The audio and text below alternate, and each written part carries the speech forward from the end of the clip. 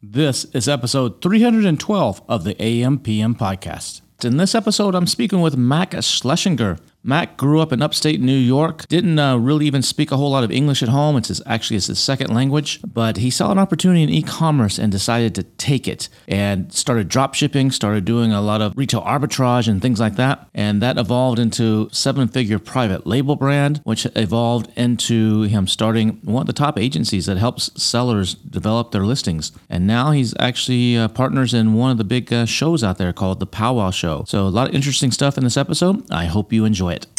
Welcome to the AM/PM podcast. Welcome to the AM/PM podcast, where we explore opportunities in e-commerce. We dream big and we discover what's working right now. Plus, this is the podcast where money never sleeps, working around the clock in the AM and the PM. Are you ready for today's episode? I said, are you ready? Let's do this. Here's your host, Kevin King. Kevin King. Max Schlesinger, welcome to the AM/PM podcast. It's so good to have you here today. How you doing, man? Thank you, Kevin. It's my honor to be here. Wow. Yeah, I know. I think we met several years ago at one of the big events up in Brooklyn, the EDS event, the ASGTG event. I think is that right? That's where we met, probably. Yeah, those events are some pretty awesome events. If you're listening to this and you've never been to one of the ASGTG events, ASGTG, you can just Google that. It's an event that's held once a year. Ed Rosenberg puts it on up in Brooklyn area.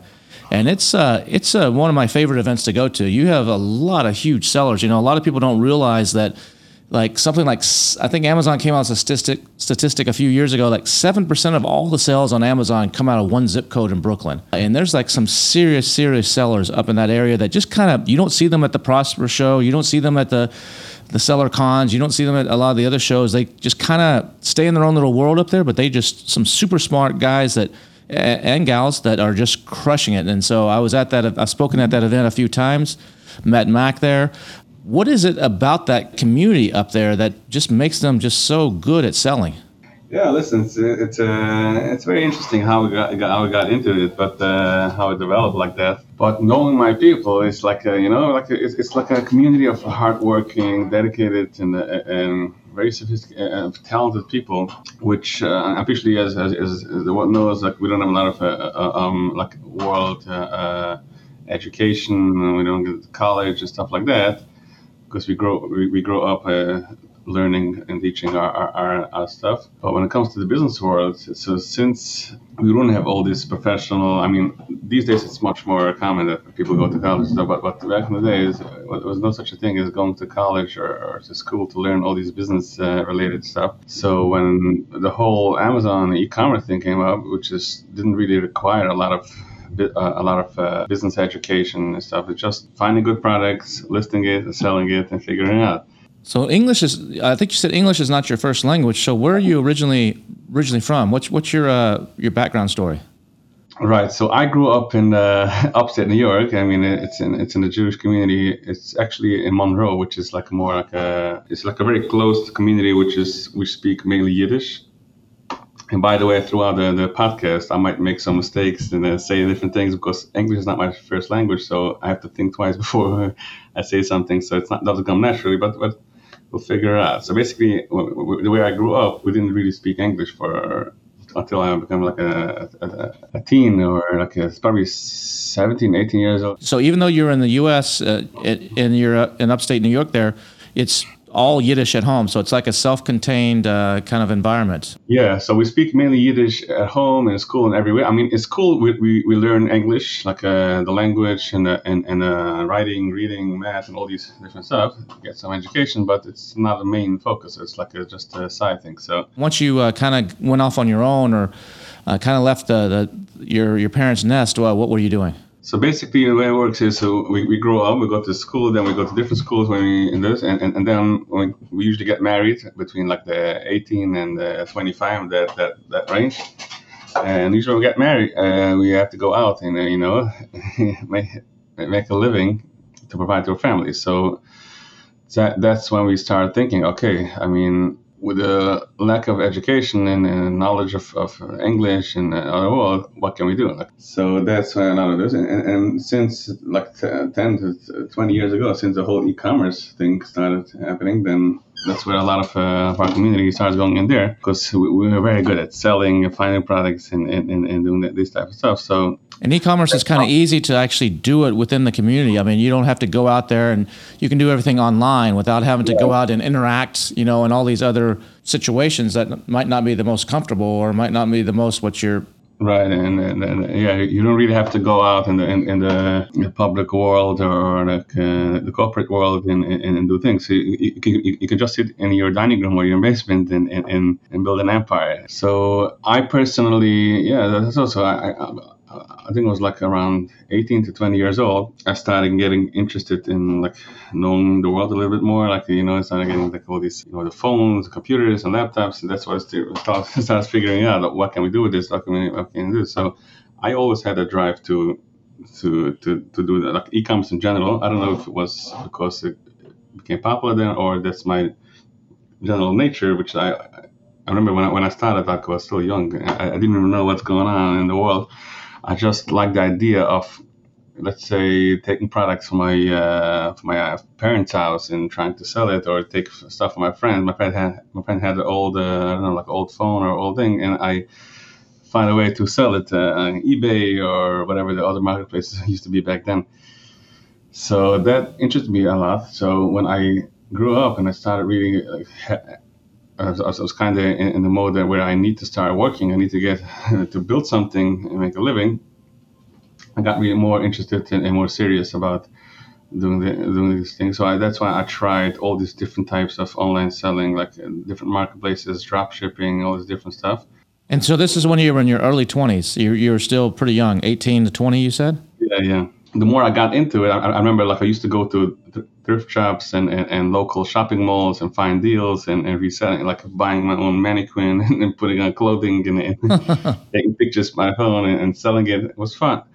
So, but the more I did it, the more the more I realized, okay, what's next? I want to go to the next step. I want to get real.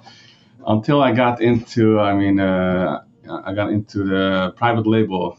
Became then like a trend back then, like buying stuff in China and all these stuff, and I had zero knowledge about it. So I remember I took a quick course about the whole idea, just to get an idea, like how does it work, what does it entail. Is it only made for this rich people out there that that build $1 million companies, or it's also for people like me? And I'm sitting here in my dusty basement, and maybe I can figure out, maybe I can do it as well. So that's when I got into it. I followed the course, and I got more familiar with the whole idea of e-commerce, real e-commerce, and not just taking pictures in America. Real buying stuff, negotiating and sourcing and creating a brand and trying to sell it, and the whole idea. So that's how I got started, and then this took me to more and more places and ideas. That's awesome. Are you still selling today? No, so basically, that got me into doing more stuff, and especially the private label. So when I started private label, I gave up on the clothing, and because all these courses was trying to recommend you to find small, lightweight products, all these rules and stuff. So I started doing swimming gear, which is like swim goggles, bathing caps, nose clips, all these swim-related products.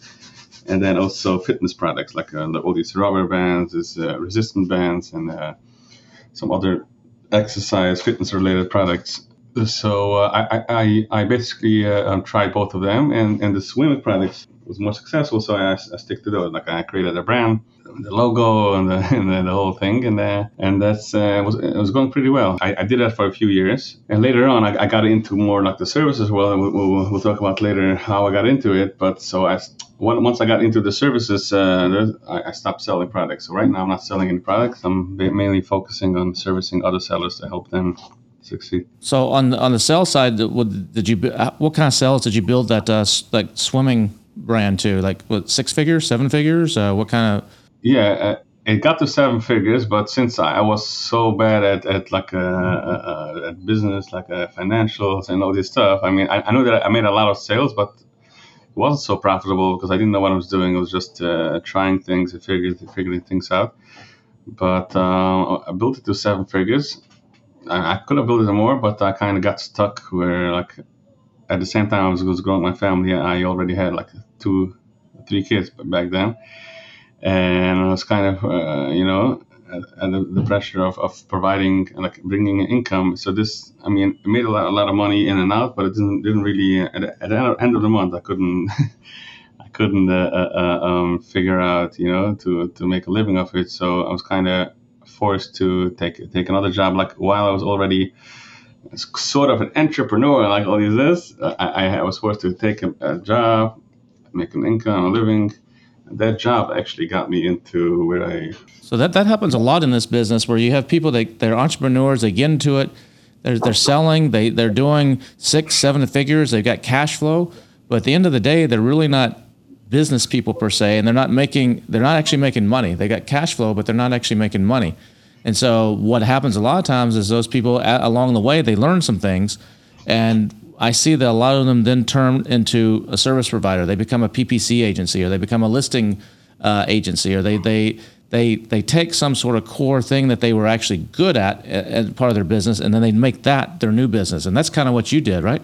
Right. Yeah. So by me, it was a little bit different. It wasn't like, okay, you know what, I can't make money from selling. Let's do services, because it actually happened by accident, and it happened by other people. Because basically, once I told you that I got into that job, which was my position was basically to manage the Amazon account and build up all the listings. Basically, it was a very big company that did all the. They were very popular on eBay.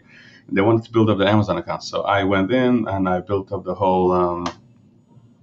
I rebuilt all the listings, all the stuff. So that was also a part which I figured things out about myself, like who I am, what I'm good at.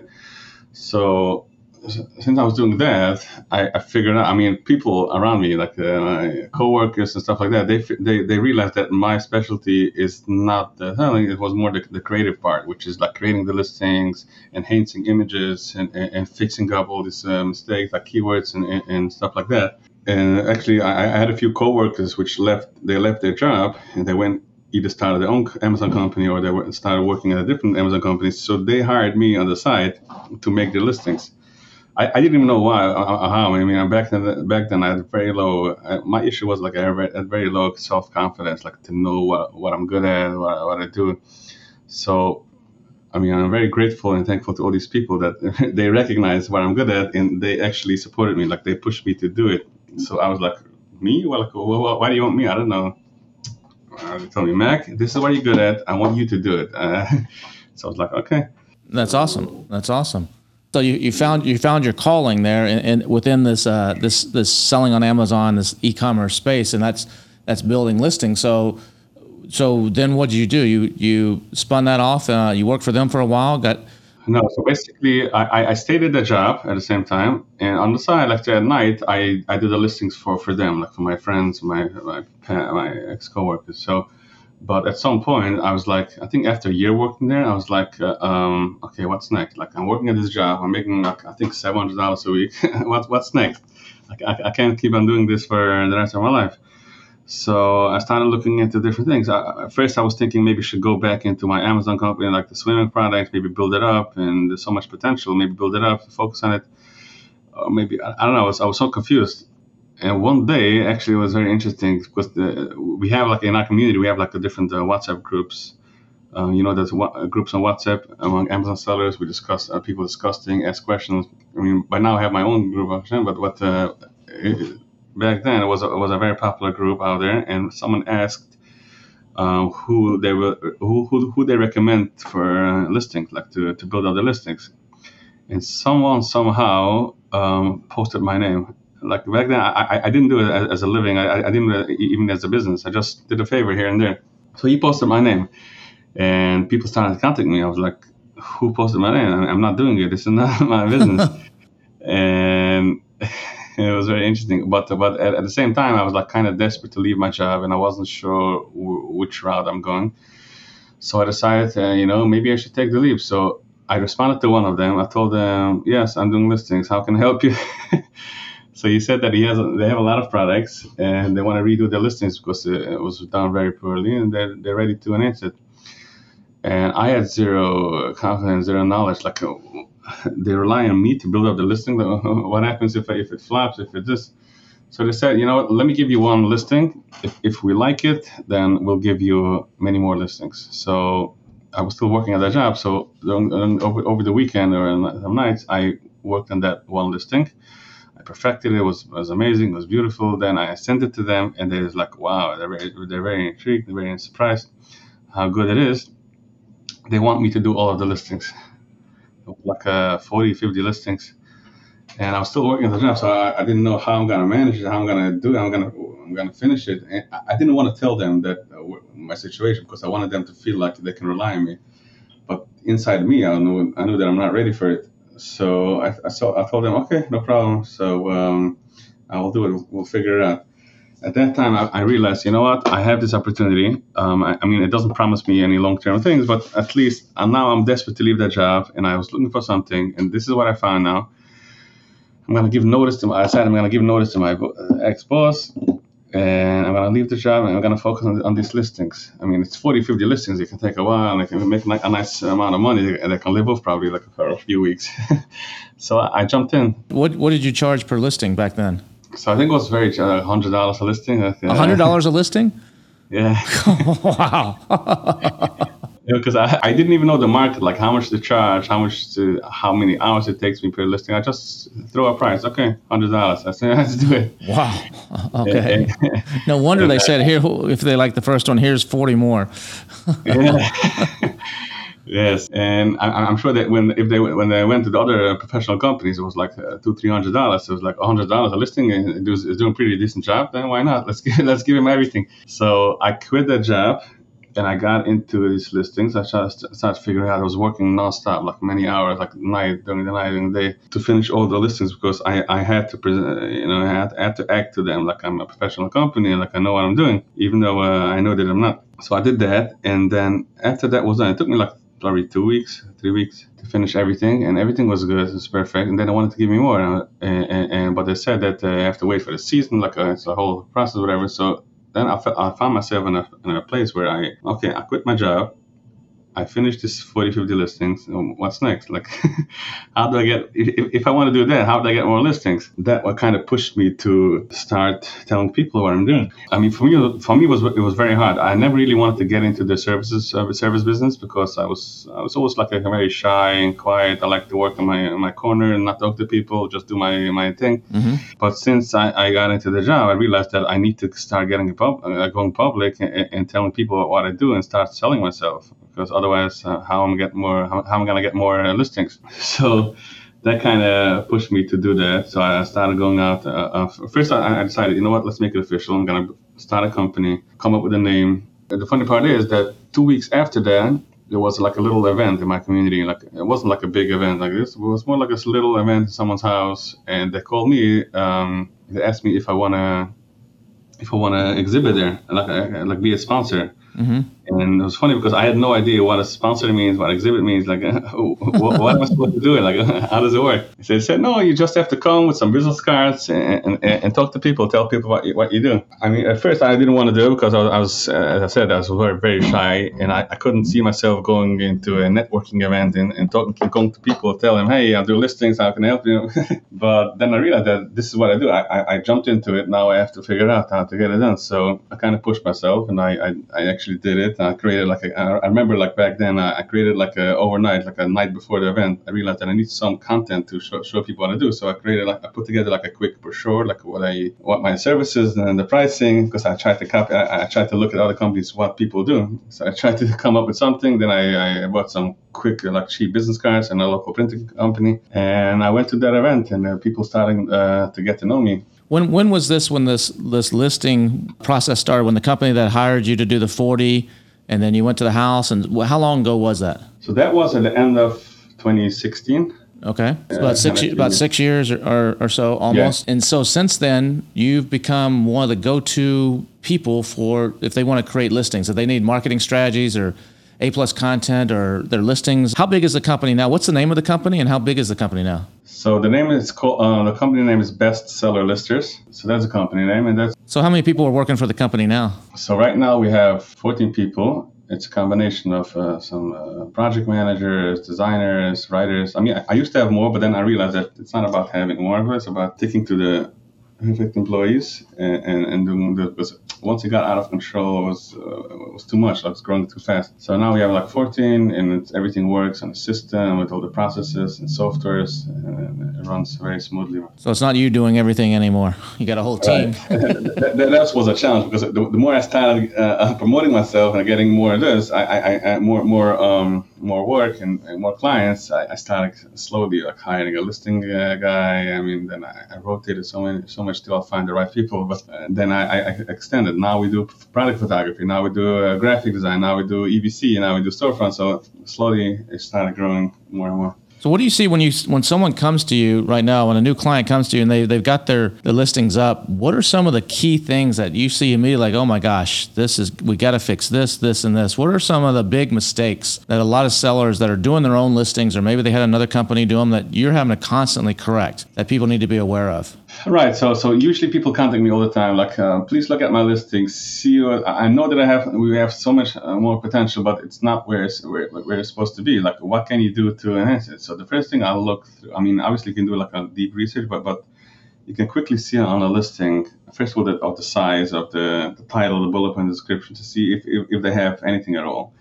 A lot of people come to me, and very surprising that people, I mean, back in the days, it wasn't so necessary because it wasn't so competitive. So it wasn't so necessary to have like a real optimized listing in order to succeed. But now you can see people are still, especially people from back in the days, they still have this old-fashioned listing, which is very not optimized. You can see right away that it's missing. But even if so, what's an old-fashioned listing? What's an old-fashioned listing look like? Just for those listening, what would that be? Like a really short title, or would that be like no bullet point? What's an old-fashioned listing?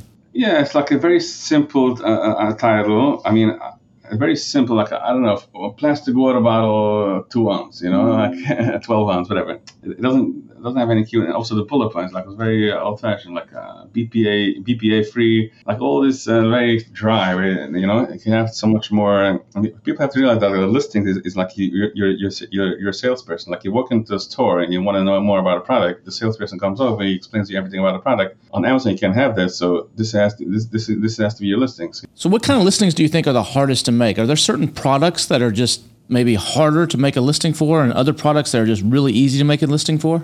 Oh, it's pretty interesting. I mean, there are definitely in certain categories. For example, when it comes to like complicated product, which is products which are not like everyday products that you have at home, you're familiar with, which is more like industrial types of products, construction types of products, which is like has like different specs and different stuff which you have to do research and get information. So that's more complicated, and to make sure that it's usually you have to go back and forth until you get all the information right, because it's not really part of the creative stuff, it's more like the technical stuff which you have to get right. So if a product has a lot of like electronics, sometimes has a lot of technical information, and if you make a mistake, if you put the wrong information and people buy it according to that information, then you get like negative reviews because it's the wrong information. So that's a little more tricky. But if it's like a regular everyday product that people, I don't know, toys or kitchen products that you have at home, and doesn't have a lot of features or technical specs, then these are more easier. So what about A+ content, or EBC, some people call it? And then there's a new one that Amazon, that just announced, the premium one that used to cost like $250,000 or something, for the big brands, and now they just open it up to everybody for basically for free, at least for a while. What kind of difference do you think those actually make if you have that? And what are some mistakes that people make when they're creating those? They're using the same pictures over and over again, or what are some things that people need to be aware of when it comes to A+ or EPC or some of the new stuff that's just been announced? Yeah, absolutely. So I mean, since we deal with a lot of sellers every day about this stuff, and some sellers are like, I don't know, is it important to spend the money for it? I don't know. Especially someone that has like 100 listings, he needs to spend a lot of money to get it done. So they kind of on the fence if it's really important or not. But the truth is, when it comes to the A+ part, which is, I mean, the regular listing you have basically the space of the bullet points and the main images. That's all you have to really try to sell your product. But sometimes, especially with the limitations that Amazon has, how big the title can be and what information you can have on the images and how big the bullet points can be, you don't have a lot of flexibility on really explaining your product and showing off your product as it's supposed to be. So the A+ EBC it gives you a much bigger real estate to really explain your product and really sell your product. I mean, now with the premium A+, that's a blessing, because I don't know if you saw like the difference between the A+. Actually, just made an article like explaining the difference between the regular A+ and the premium A+. You can have so many different banners. You can, for example, we just did this for a flashlight. It has like different modes. So on the premium A+, you can click a button and it shows the actual difference of the flashlight, how strong it goes, how big, Oh, cool. Even something that extends. You can click a button, it extends, it goes smaller. It's very cool what you can do with the premium A+. Besides the fact that you can put in a video, but even without a video, you can have so many different. Especially when you have A+, you have especially even premium A+. There's no doubt. I mean, when a customer goes into your product and if it's done really well, then there's almost no chance for a customer to leave your listing without a sale. So would you recommend then everybody that has maybe just the old A+, they need to upgrade to the new premium? Should that be a priority? I mean, obviously, but the problem is that it costs a lot of money to do it. I mean, I'm sure that most agencies, most designers will charge a lot of money to get it done, because it's a lot of work. It's not just like a few pictures here and there. And you asked me about the mistakes that people do, and I see it so many times that people come to us, they want to enhance the listings. They come to us with a very poor A+ content, which is just their logo and the same picture that they use on the top, like the main images. It doesn't really say anything. It's misproportioned, like the layout and the whole thing. It basically has to show like a big page, like a website, like a landing page. So what does it cost actually to use a company like yourself? What's just a general ballpark? If I said, hey, here's my listing, I want you to redo it. I want a total listing makeover from top to bottom. A+, premium A+, just what would I be looking at? $1,000, $2,000, or what would I be? Yeah, I mean, obviously there are different agencies out there, different people out there. Everyone charges their price. But so, for example, my company, we have like different packages, which includes like the content, the photography, the graphics, A+. So right now the top package is like $1,200, which gets you everything, like the full listing copy, photography, 7 nice graphic images, and a beautiful A+ content. So now when we start doing the premium A+, it's going to be a lot more, probably like in the $2,000 range, because it's much more work. But that's approximately it. So it's like a small investment. I mean, if you look at it per product, it's not a lot of money. You spend $1,000, or even let's say $1,500 once, and it's done forever. You don't have to redo it every day. Are you also doing the keyword research, or do the clients come to you with like, these are the keywords I want to target, or is that part of the deal as well? Yeah, that's part of the deal, because we trained our team, like especially our writers, and this to really master like the keyword part of, because the writers are like professional writers, they know how to sell like sales copy, but the keywords are totally different. So we have like a team that work together, the project manager, the writers. And then we have a keyword specialist that specializes in that part. So all together, put together a beautiful puzzle, because a listing has to be a combination of 50% for the algorithm, 50% for the customers. So the keywords is a very big part. Some sellers only focus on the keywords because they think that once the algorithm has it, it's good. But the truth is that the algorithm is not buying your product. I mean, maybe they bring up your product, but they're not actually clicking add to cart and they're buying it. So that's what the customers are doing. So you have to make sure that it has the perfect balance of the algorithm bringing it up and having a good sales copy for the conversion to get a customer to click add to cart. So now you're doing something besides the listing service. You're come really out of your shell, and you're actually putting on events as well. Is that correct? Yeah, that's also interesting how I got. So that's what I said in the beginning. Like one thing that the more I built myself up, one thing got me into the next thing, because I always think that way. Like what else? Like what's next? So it's interesting that from running that company and getting a little popular on LinkedIn or on WhatsApp, whatever, where I try to help the community, and people started asking me like, how about you start doing events, like get people together and learn from them. So I was like, I don't know, there's so many events out there already. Why do I need to make another event now? So people said, no, but you have like your own style, your different type of personality, and people enjoy it. So so it was interesting. So I basically, I never really wanted to do like this big corporate, just because I couldn't think so big back then, back in the days. So I never imagined myself like running a big show. So I started by, I wanted to do more like a chilled event. Like I love when people come together and have a good time on my expense. So I wanted to do like right now I live in Toms River, New Jersey, which we have like big properties and stuff. So I wanted to do in my backyard like a little get together networking event for sellers and have a good time. The barbecue with smoking, cigars, and DJ, like this type of stuff. And I discussed it with a few people, but I couldn't do it. Like I was like, should I do it? How should I do it? Until I got Joel Wall. I don't know. You probably know Joel Wall. I think so. Yeah. Yeah. So he basically he used to be my neighbor here, and we once did an event for a real estate company in my backyard. And like a similar thing that I had in mind, and because they basically was looking at, like, it was back in COVID. People couldn't do events like in the event venues, so they were looking for a nice backyard where they can do it. So they found my backyard somehow, and I did it for them. That's when I realized, how about we do the same thing? So Joel also came, so that's when we realized, how about we do the same thing for Amazon? We can do the same thing with Amazon, like call people over, like bring a party planner, build a nice thing. And we actually started posting it, like we wanted to hear like feedback from sellers.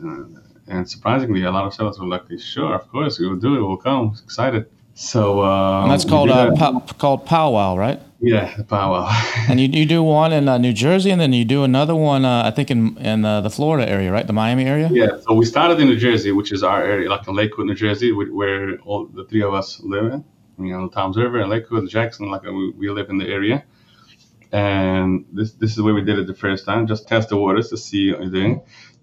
And thank God, it was like a very successful. People showed a lot of interest, and because the three of us, we have like very different personalities. Like it's not like a serious. I mean, we have the combination of being serious, professional, and fun. Mm-hmm. So that's why it worked. So how many people come to a POW? What's the attendance usually? So the first event was like a small venue, so we limited to like, I think it was like 300-400 attendees. Mm-hmm. And then in Miami we grew, it was like 600-700, and kept on growing. So and then the next event we like aiming for 1,000 attendees. So it keeps on growing, because the more we do it, like we do it in bigger venues and bigger stuff. So it keeps on growing, thank God. Now, something happened along with one of these events. There was a post that kind of went viral or something, right? That actually caused some trouble. I think there's a lot of misunderstanding or something around that. Is there anything you want to clear up on that? Yeah, that's an episode for itself. So basically, it was actually me. We were actually working on an event, which we called it the aggregator show, because as you know, like the whole industry reaching out to the aggregator field, like people are selling their companies, the aggregators are buying the companies. So we wanted to do it. We wanted to do an event specialized specifically for this category. So we did an event. We called it the aggregator show, and it was here in New Jersey. It was like more like an intimate, like a smaller, upscale, exclusive event. And it happened basically, I think a week before the event. I was kind of in some mode. I mean, it was after our party. I wasn't drunk, but I was like a little tipsy. So I came up late at night, and I was kind of in the mode of, okay, because usually when it comes to events, like usually the last week or two is when crunch time hits. Yeah. So it's like, that's when people really sign up, and people get interested. So I was like, okay, I gotta start doing something. Like, let's continue. I mean, I didn't start because we kept on promoting it for weeks and months. But I was like, okay, what else can I do? And especially I was a little tipsy, so it wasn't hard to, to brainstorm and stuff. So I think it was back then. It was a few days before in the news it was more popular, like the news about like the whole war between Russia and Ukraine. Mm-hmm. So I mean, by the time I posted it, it wasn't anything serious going on. It was just like thoughts or saying that it's gonna happen, maybe whatever.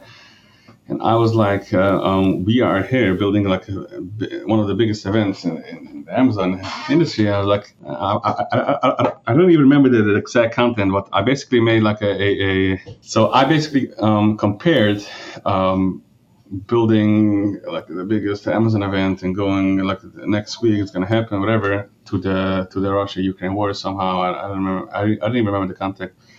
But I posted it, and it was late at night. It was like 1:00 a.m. Mm-hmm. And right after I posted it, I went to sleep. Like I posted and I went to sleep. I didn't even think about it, and I didn't even think what I posted. Just like any other post and move on.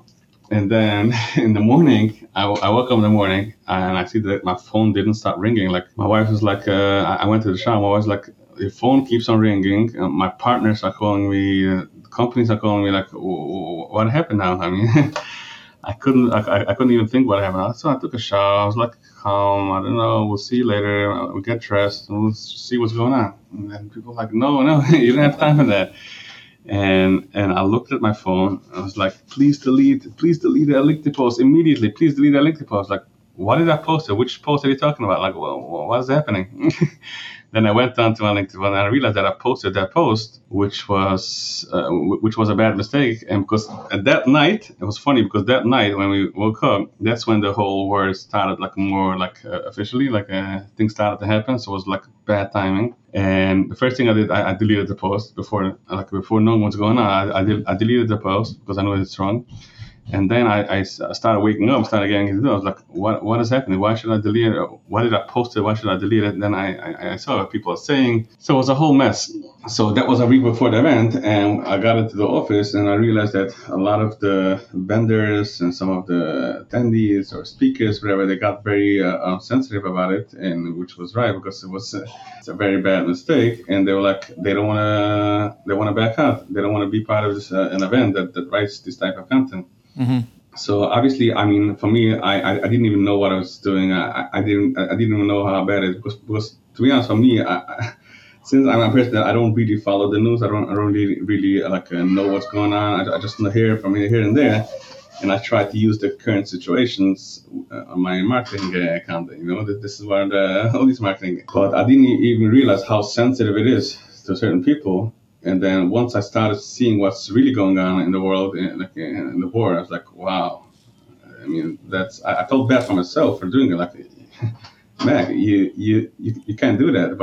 But the truth is, back then I didn't even know what's and also, I mean, people took it out of context, which was the wrong impression, which people thought I'm a bad person. How can you write such a thing? But the truth is, I mean, if you know the whole thing, I didn't even know. I didn't even know what I'm doing. Like also, as I said, like English wasn't my first language. So when I'm posting, I'm not really sometimes it comes off wrong as what I really mean. So did a lot of people end up backing out? What happened in the end? Did the show go on, or did? Yeah, so some people backed out, and it was a problem because it was a week before the event. We spent a lot of money in it, and we couldn't cancel the event. Like we started to figure out what's going on. So I decided that together with my partners, that I have to resign. I mean, I deserve it. Like I did it. It happened. It doesn't matter if if I didn't mean it or whatever. But it happened, and people got offended by it, and I have to take the responsibility. So I resigned from the event like then, and so my partners went out to tell the people that I'm not involved anymore. So it was a mistake, and I take responsibility, and I don't want the event to. I don't want my partners and all these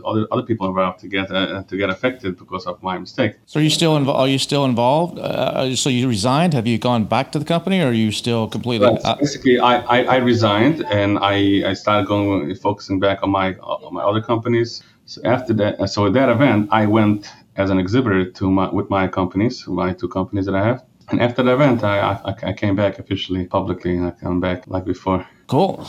I'm glad you were able to work through that and get that corrected. That's important. It's unfortunate that happened, but I'm glad everything in the end has been settled and worked out. So when's the next powwow event?